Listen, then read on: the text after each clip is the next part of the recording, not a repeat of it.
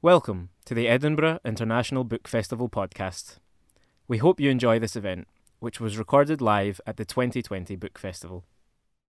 Hi, everyone. Welcome to the Edinburgh International Book Festival. That you're watching this at home more than likely means that you're aware of the changes in format. A lot of that due to the crazy times that we're living in right now. But we're still here and we're still bringing you events and writers who are writing the most important works for us today.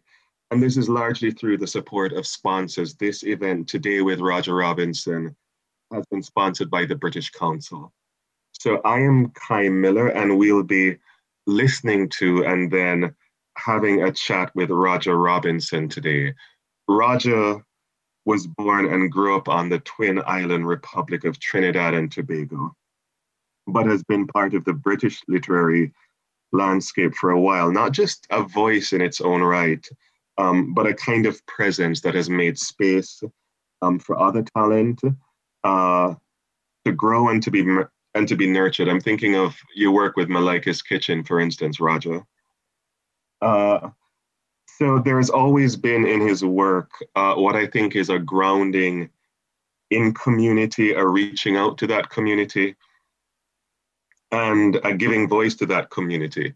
But with his recent and very much deserved win of the T.S. Eliot Prize for 2019, I think several more people are coming to the awareness that though this has always been important to Roger's work, this grounding in community, that what we also have to consider is the very individual literary achievement of his own work.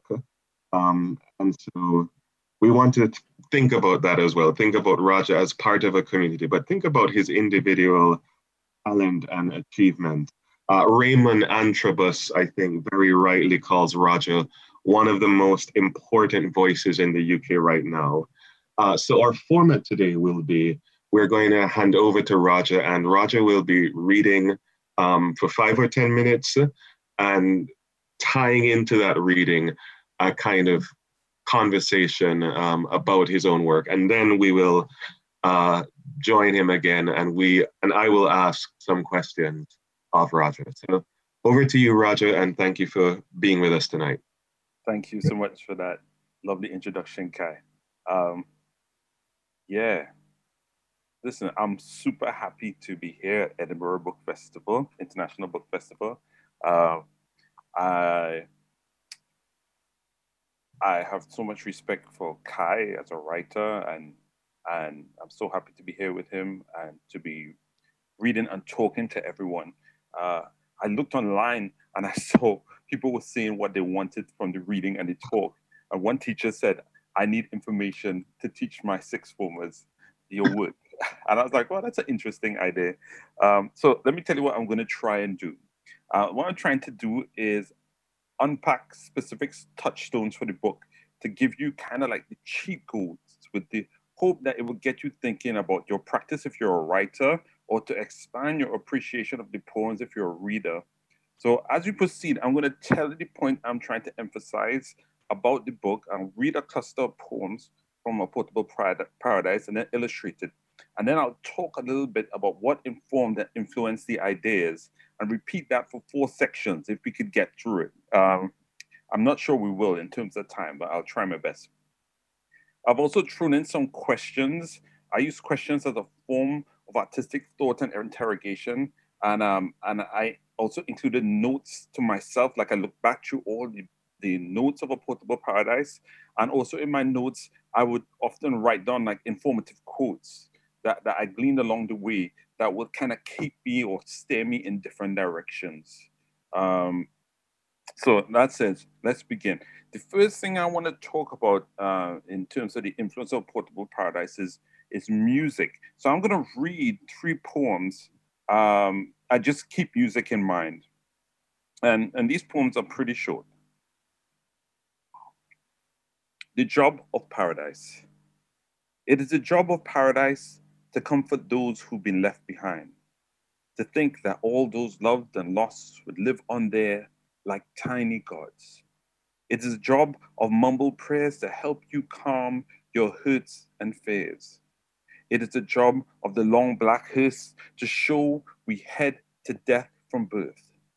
It is the job of the clean, neat grave to remind us how to live our days. If only I could live my days till death suffice and make earth feel like paradise. This second poem is called Maracas Beach Prayer, and I wrote it on Maracas Beach in Trinidad. Maracas Beach Prayer. With sandy grit and salt and weeds, each large wave returns to beach. Make my life the simple, Lord. The waves consume you where you stand, and feet float up from shallow sand. Make my life this simple, Lord. I swim past their crash to gentle seas and tread still water with my feet. Make my life this simple, Lord. Some men pull nets, their veins like streams, and kids, they kick their ball and scream. Make my life this simple, Lord. Of all the gifts you have to give, if this could be a way to live, make my life this simple, Lord. And this is a poem called A Portable Paradise. I was lucky enough to have this put on the underground, which was a major shock to me because they didn't even tell me they was going to do it. And so I was just like, whoa, what a surprise. People just started sending me like pictures of it. But I do like this poem, so I'm glad they put it out. And A Portable Paradise, what should I say about it? Oh, it explains itself. A Portable Paradise. And if I speak of paradise, then I'm speaking of my grandmother, who told me to carry it always on my person, concealed, so no one else would know but me. That way, they can't steal it, she'd say. And if life puts you under pressure, trace its ridges in your pocket, smell its piney scent on your handkerchief, hum its anthem under your breath. And if your stresses are sustained and daily, get yourself to an empty room, be it hotel, hostel, or hovel. Find a lamp and empty your paradise onto a desk. Your white sands, green hills, and fresh fish. Shine the lamp on it like the fresh hope of morning and keep staring at it till you sleep.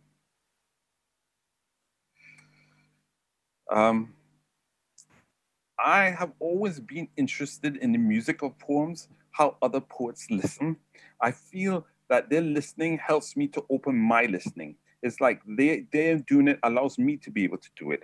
I like that the music of a poem is reflecting or rejecting the poem's content. And if it is doing something quite different from the content, what is it doing? Is it creating that tension with the narrative in the poem, or is it so removed that it's becoming the narrative itself is leading the narrative itself, meaning the words are subservient to the music. Some poets I often turn to when I'm trying to tone up the music of my poems are Shane McCree. He had a really good book called Mule that kind of messed with syntax in a major way. W.H. Auden, that's supermetricality. Gertrude Stein's Tender Buttons, where nearly her syntax nearly destroyed the meaning at times, but kept me there. Or Terence Hayes, An American Sonnet for My Once and Future Assassin. Or Harriet Mullins, Sleeping with the Alphabet. But the writer I consistently come back to is a writer called Carl Phillips and his collected poems called A Quiver of Arrows. I want to read you a Carl Phillips poem called The Entire Known World So Far, so you can kind of have an understanding of how he uses syntax and how he uses these long run-on lines to kind of create a kind of compulsive reading. The Entire Known World So Far by Carl Phillips. What's meant to be wind emerges from what presumably are God's mouth, as if people thought that way once, as I have read they did, though I have never believed it. Yes, the stag, inexplicably there on a raft at sea, how the light catches in the runnel fur of the dog's underpaws as he stares across stream. Yes, the gods and their signs, if you want, everywhere, but the wind is the wind. The map makes the world seem like a human body when it's been stripped and you can finally see it for the world. Plunderable, almost in places, as if asking for it. Who wouldn't want to lay waste to it?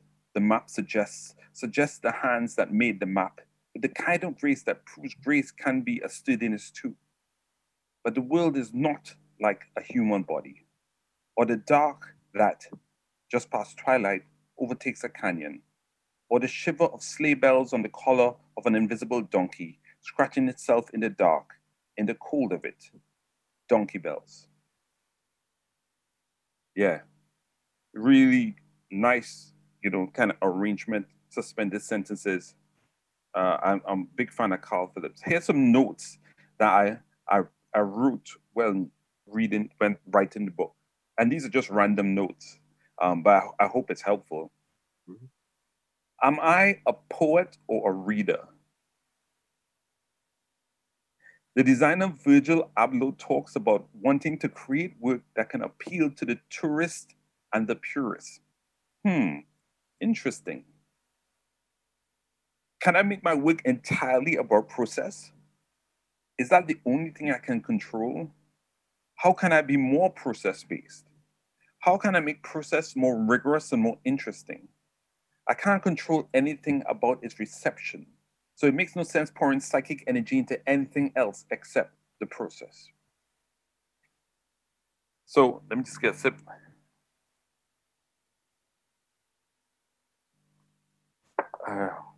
Kai, making sense? Yeah. Okay, cool. I just check it. The other thing, I'm going to read a couple more poems, and what I want to talk about for the book is the really touchstone of Toni Morrison and the massive influence of Toni Morrison on some of the poems. Okay, so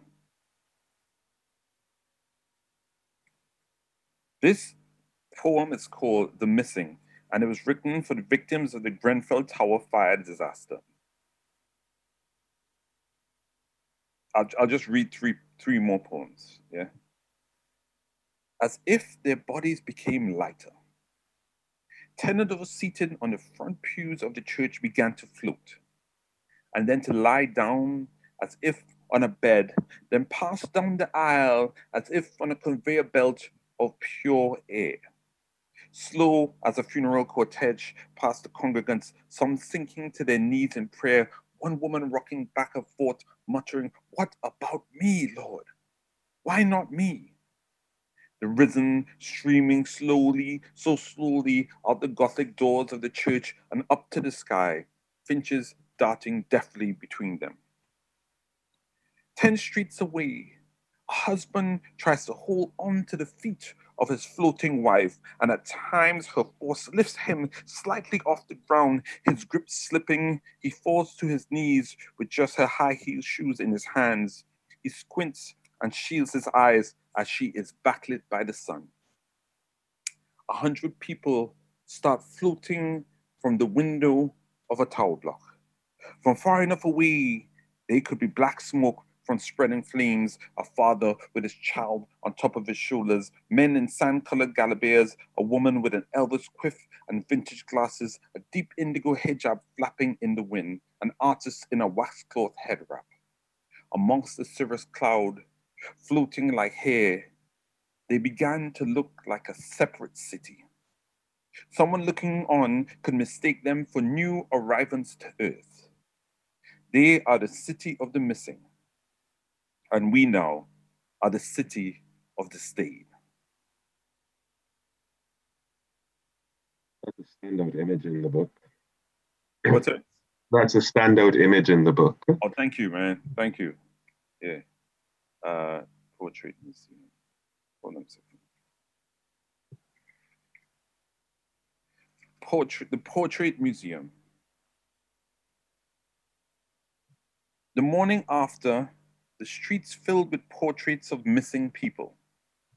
Brothers with bushy beards, olive-skinned, wrinkle-faced grandmothers, pigtailed daughters with red ribbons smiling, stuck on tree trunks, walls, and fence boards. The neon red missing floating above their heads.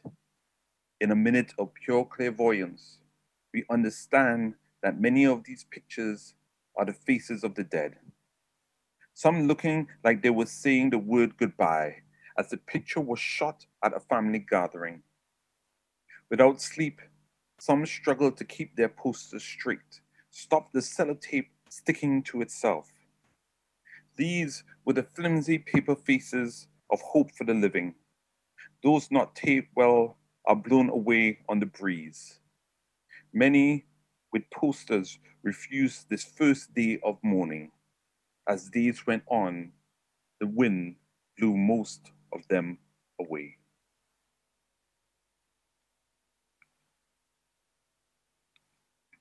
And the final poem of this section is called Ghosts. Again, for the victims of the Grenfell Tower fire disaster. Ghost. You feel it as soon as you settle in your new flat. Perhaps you are making rocket salad with lemon dressing. The smell of El Ras Hanout and cumin will assail your nose, make you think for a minute. You turn on a light and your hand will carry the faint scent of cocoa butter. You'll come home from the office and a young woman in a rust-colored hijab, barefoot in mint pajamas, who you've never met before, will agitatedly ask you the way out. But by the time you point, she'll have disappeared. Interrupting your evening's Netflix selection, you hear the feet of at least 6 small children tramping overhead. The copper taps in your refurbished room smoke for a few seconds before flowing with water. Your weekend lover says he'd rather you stay over at his place and give you no reason. You'll find yourself making up reasons to stay late at the office or catch a drink with friends.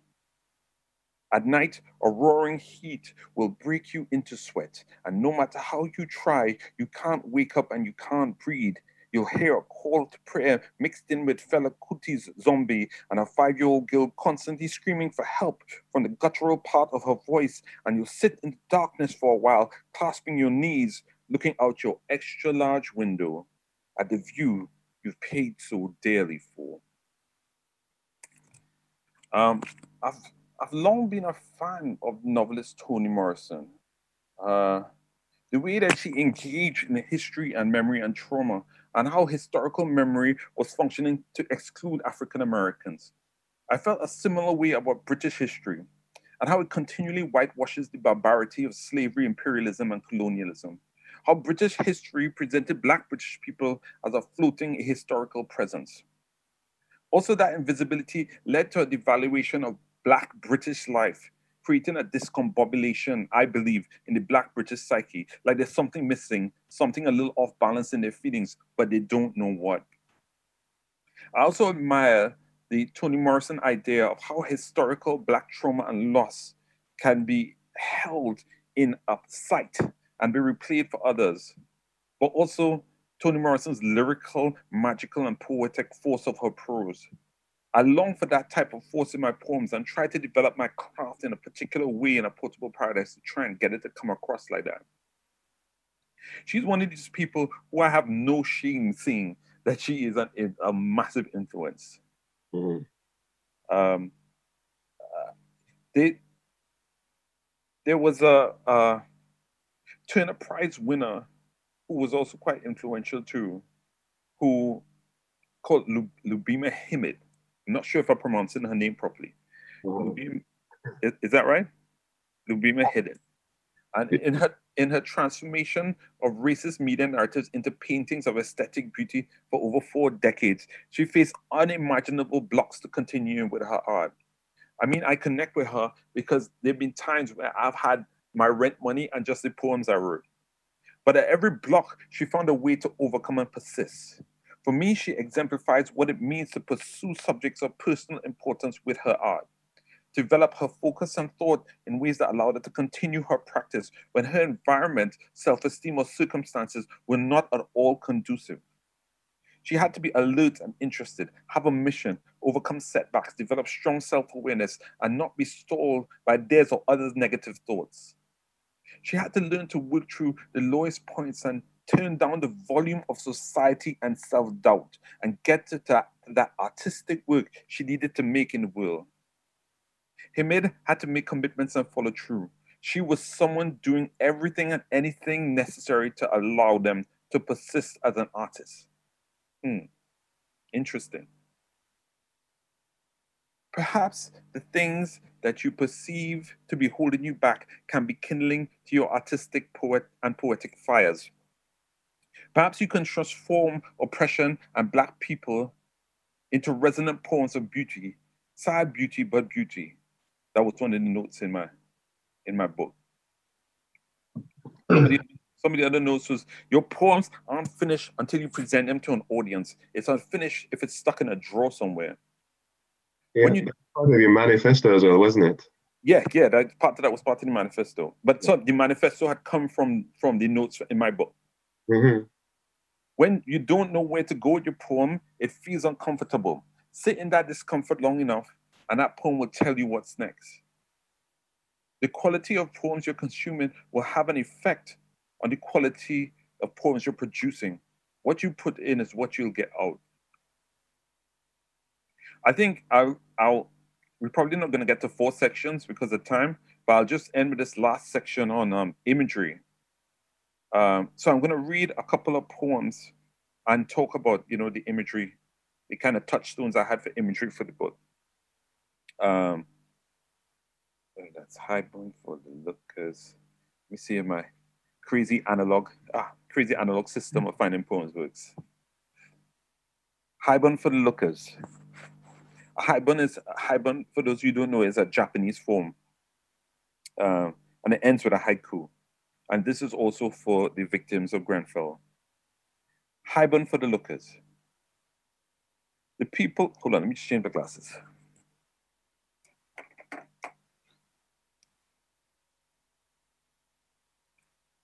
The people on the ground look up at the burning building, their faces illuminated by the glow of fire ash floating gently down. Pieces of burning building fall like giant sparks from a welder's torch. Then a flaming fire snake slides its way from the 4th floor straight to the top. In the lights of mobile phones, shadows make wave shift flags until they no longer wave them and their silhouette fades to the roaring fiery light. The spectacle is now more like a painting of a building on fire than an actual fire. Black velvet night, rippling orange yellow and punch red acrylic flames. The lookers are imagining their settees in flames, their orange floral wallpaper slowly bubbling up and bursting like blisters before giving in to a blackened charred heat. Then the swan dive of a few bodies. Some sob for their own, some sob for others, some just sob. The soot in the air burns the noses of the onlookers. Smoke makes some wheeze in the branch bronchiole of their lungs from when they were in the building, then not totally on fire, but from corridors of smoke when they edge blindly towards the stairwell, hoping to not walk into fire.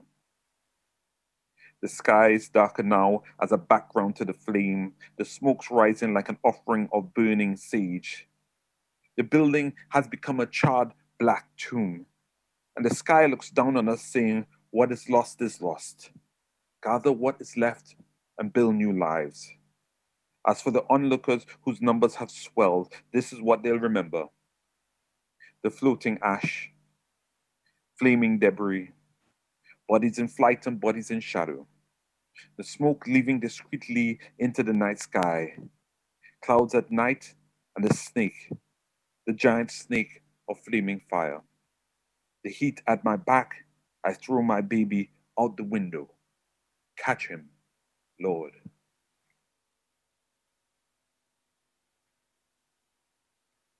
I'll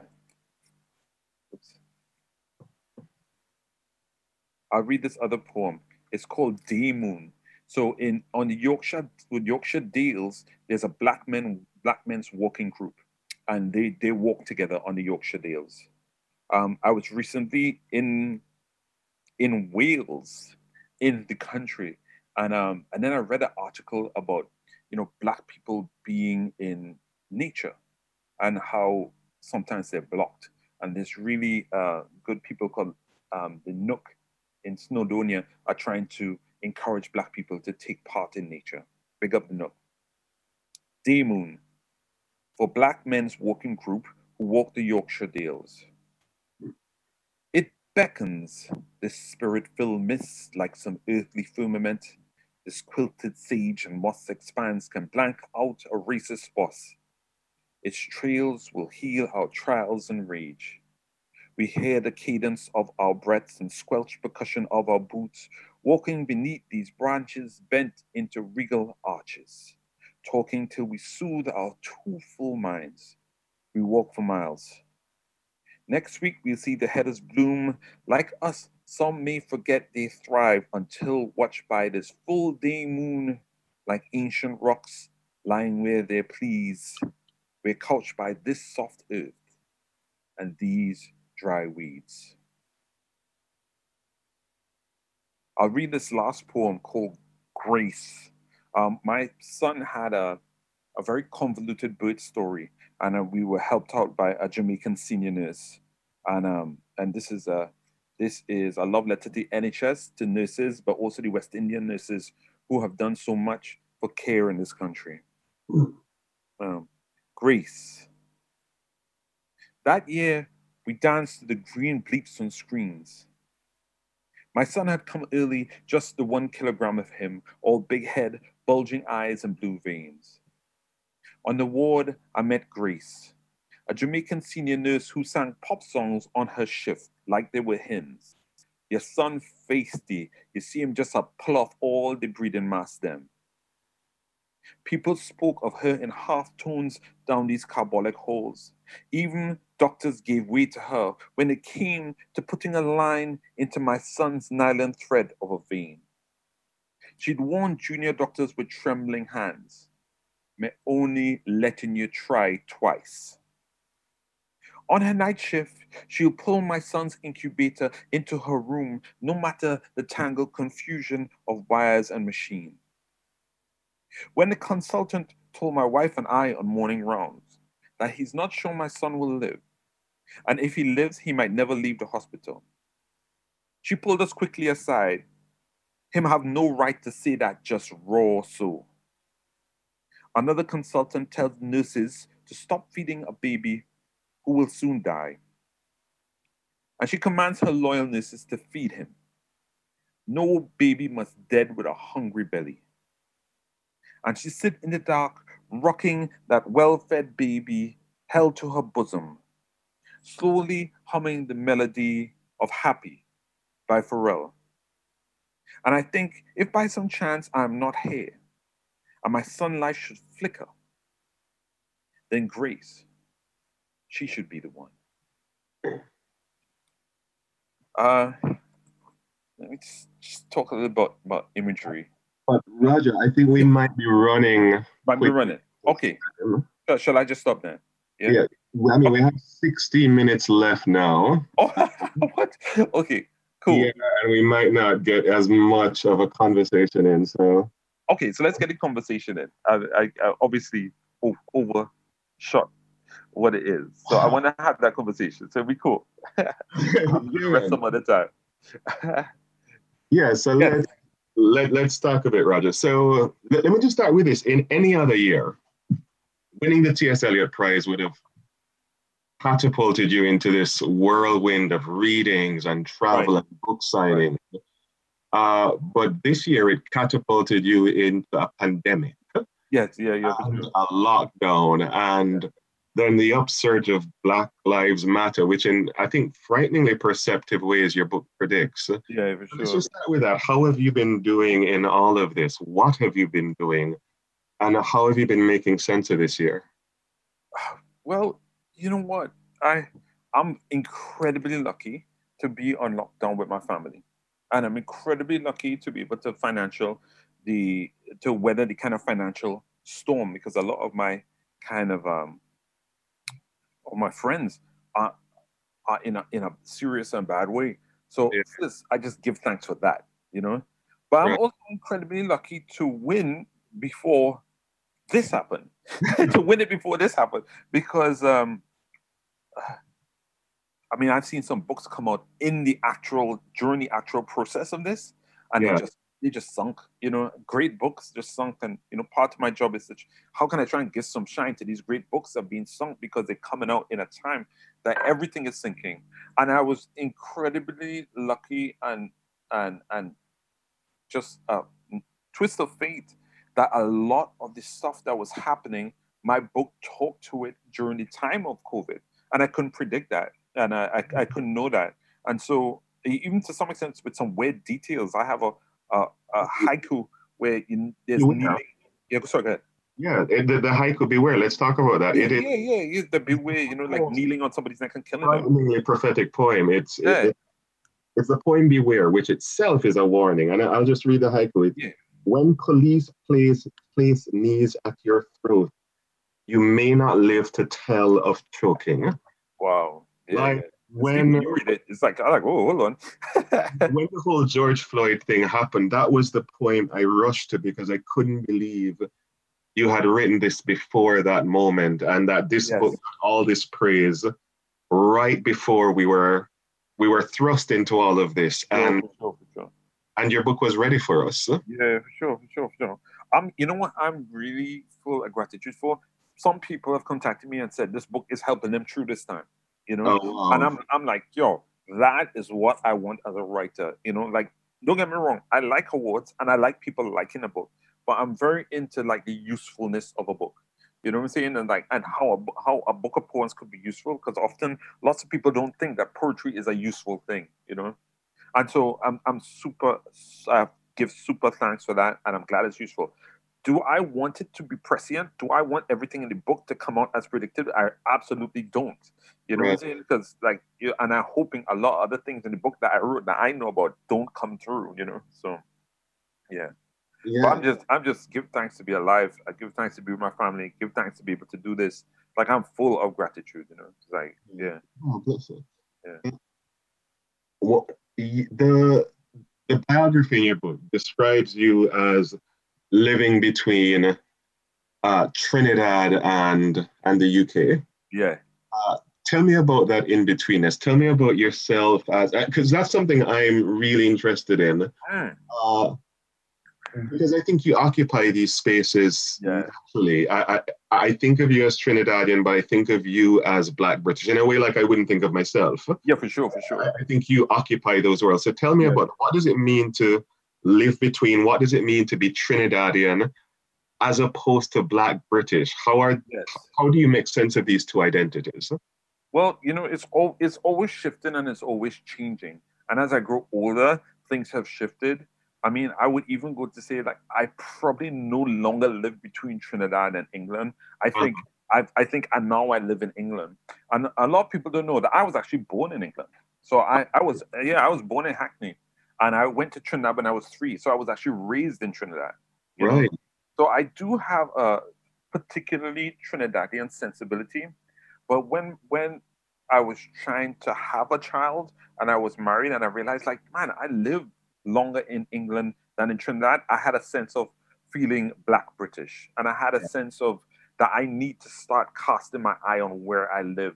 And because I had a lot of, not in a negative way, that immigrant mind is like, okay, I'm here, but I live there. I'm here, but I live there. But after 30 years, it's probably 30 years now I'm living in England. I'm like, well, actually, I live here. This is where I live. And when I go back to Trinidad now, people see me one time. People are like, hey, Englishman, what you want? I could get anything from you. I was like, man, I'm from Trinidad. He said, you ain't from Trinidad lately. I was like, I am from Trinidad lately. They said, no, you're not. Because nobody in Trinidad walks that fast and nobody in Trinidad has shoes like that. So the things mark you out. And I go back to Trinidad and I say things from 30 years ago. Like, yes, blood. One side is, they be like, woo, I haven't heard that for a long time. Because what it is in Trinidad is a very oral culture, and the culture moving on every 6 months. But I'm coming back with language from 30 years ago that was in my formative years, and they're like, whoa, Well, I've always thought this about the diaspora, about the Caribbean diaspora, especially in Brixton, that there are things about the Caribbean that that if I'm looking for the archive of those things, I can only find it in Brixton. Of course. course. Because if you go back to the Caribbean, they've moved on. Yeah. But in Brixton, it's preserved. Yes. And they're still speaking in these ways that they spoke 20 years ago or 30 years ago. Yeah. You know, and Brixton becomes a kind of interesting space in that. Yeah. In that mood. But I also claim that space is not necessarily a bad thing. Like I'm less the culture in Trinidad is not as strong with me. But I just claimed it as a diasporic thing. Because I think how culture kind of morphs in diaspora is very interesting too, but also valid, you know. Yeah. You just talked about something that I was thinking about while rereading your book about the importance of witness. Yeah. Which is something I keep on. It's the most striking thing I think about this collection. And it even starts from the cover. I mean that cover I think is a whole poem by itself. Oh, thank you. It's like a photographer and a writer called Johnny Pitts, and he's an excellent writer too. There's a book called Afropeans. Yeah. Well, it's wonderful. So we start from the cover with this portrait of black men looking on, and we don't know what they're looking on to. And I think because it's rendered in black and white, it's this. It both feels like a picture of the Windrush. Yeah. And you see the kind of hints of modernity, the headphones over the little headphones. They have the little headphones there, yeah. But I think from the get-go, you position us as the onlooker. Yes. And that obviously is a major theme. From the very beginning, the people stood outside looking on to Grenfell Tower falling. And you become the onlooker, and the reader becomes the onlooker in several ways. But tell me something about that. What does it mean to be a poet of witness? One of in one poem, Walk With Me, I think, he identifies you as such, right? He says, he calls me bookish, but before that, he calls me witness. Right. And yes, so I guess my question is, beyond the importance of bearing witness, how do you craft that? How do you craft witness? Because poets are so afraid of the present tense and what's happening. Yeah, for sure. So that's what you're witnessing, and you're not just witnessing it, you're crafting it. How do you do that? Oh, I can't really answer how to do that, to be honest with you, but I can tell you the concerns I had with it. So one of my concerns was to not let what I feel start to approach kind of didacticism. I'm not preaching, you know. And also too, I'm trying to create empathy for the situation, and I'm trying to create probably honor for the situation. Honor less because I didn't want to be, like biased, but I'm trying to create empathy for the situation. And also too, a lot of people overlook people like Linton Kwesi Johnson, man. He did some real interesting things about in Dreadbeat of Blood, that fire is like electric hour of the red bulb, and you in it. And so a lot of that I kind of was starting looking at Linton's, how Linton really documented English people, and how his poetry began to aspire to nearly documentary, how it held its own in relevance, and over time nearly aspired to documentary. I was like, okay, that's a good format and a good way. Like if the poems could evolve to documentary and kind of a documentation of the time, Other than that, I tried not to preach, and I tried to use imagery in a certain way to pull the reader into the moment, and so that they have a moment-to-moment emotional response that's based on sensory perception as opposed to being told a story. Yeah. Well, one of the wonderful things is that you're constantly bestowing these moments with magic, and I guess what astounds me again is that you're doing it with something that I wouldn't touch. Yeah. Present tense. You are sure. Because we often feel we don't have enough distance to do that to the present tense. Yeah, sure. And I think the beauty of your collection is that you are witnessing the present tense, but you are approaching it as a poet, and you are, you give it magic. It's thank you so much for that. I mean, to be honest, I didn't really think about it, in terms of, I shouldn't play with this. I kind of I did a lot of drafts of poems. So I did it in different tenses. You know what I'm saying? And just like, okay, what was the most effective of the versions that I made? So a lot of the effective versions were in present tense. And because for this book, more than any other book, I was like, test, don't guess. You don't know what it is. Your roots could be completely wrong for the actual material that you're trying to play with. And so I was lucky to test a lot of these poems, one in readings, but two with other poets who I respect. And they'd be like, yo, this one. So I had a lot less guessing and a lot less kind of like crowds looking at different versions of what it could be, and kind of judging resonance. Yeah. Thinking just a little bit more about the two islands, probably the three islands that you're moving between. Trinidad and Tobago as its own twin island, and Britain as its own island. Sure. It seems to me, especially in this moment, you have been pulled between these worlds that are both marked by racial tension. For sure. Yeah. Different kinds of racial tension, but they are both profoundly marked by that. Right. How do you make sense? I mean, what are the differences between those tensions, and how did you witness it in Trinidad and witness it in the UK?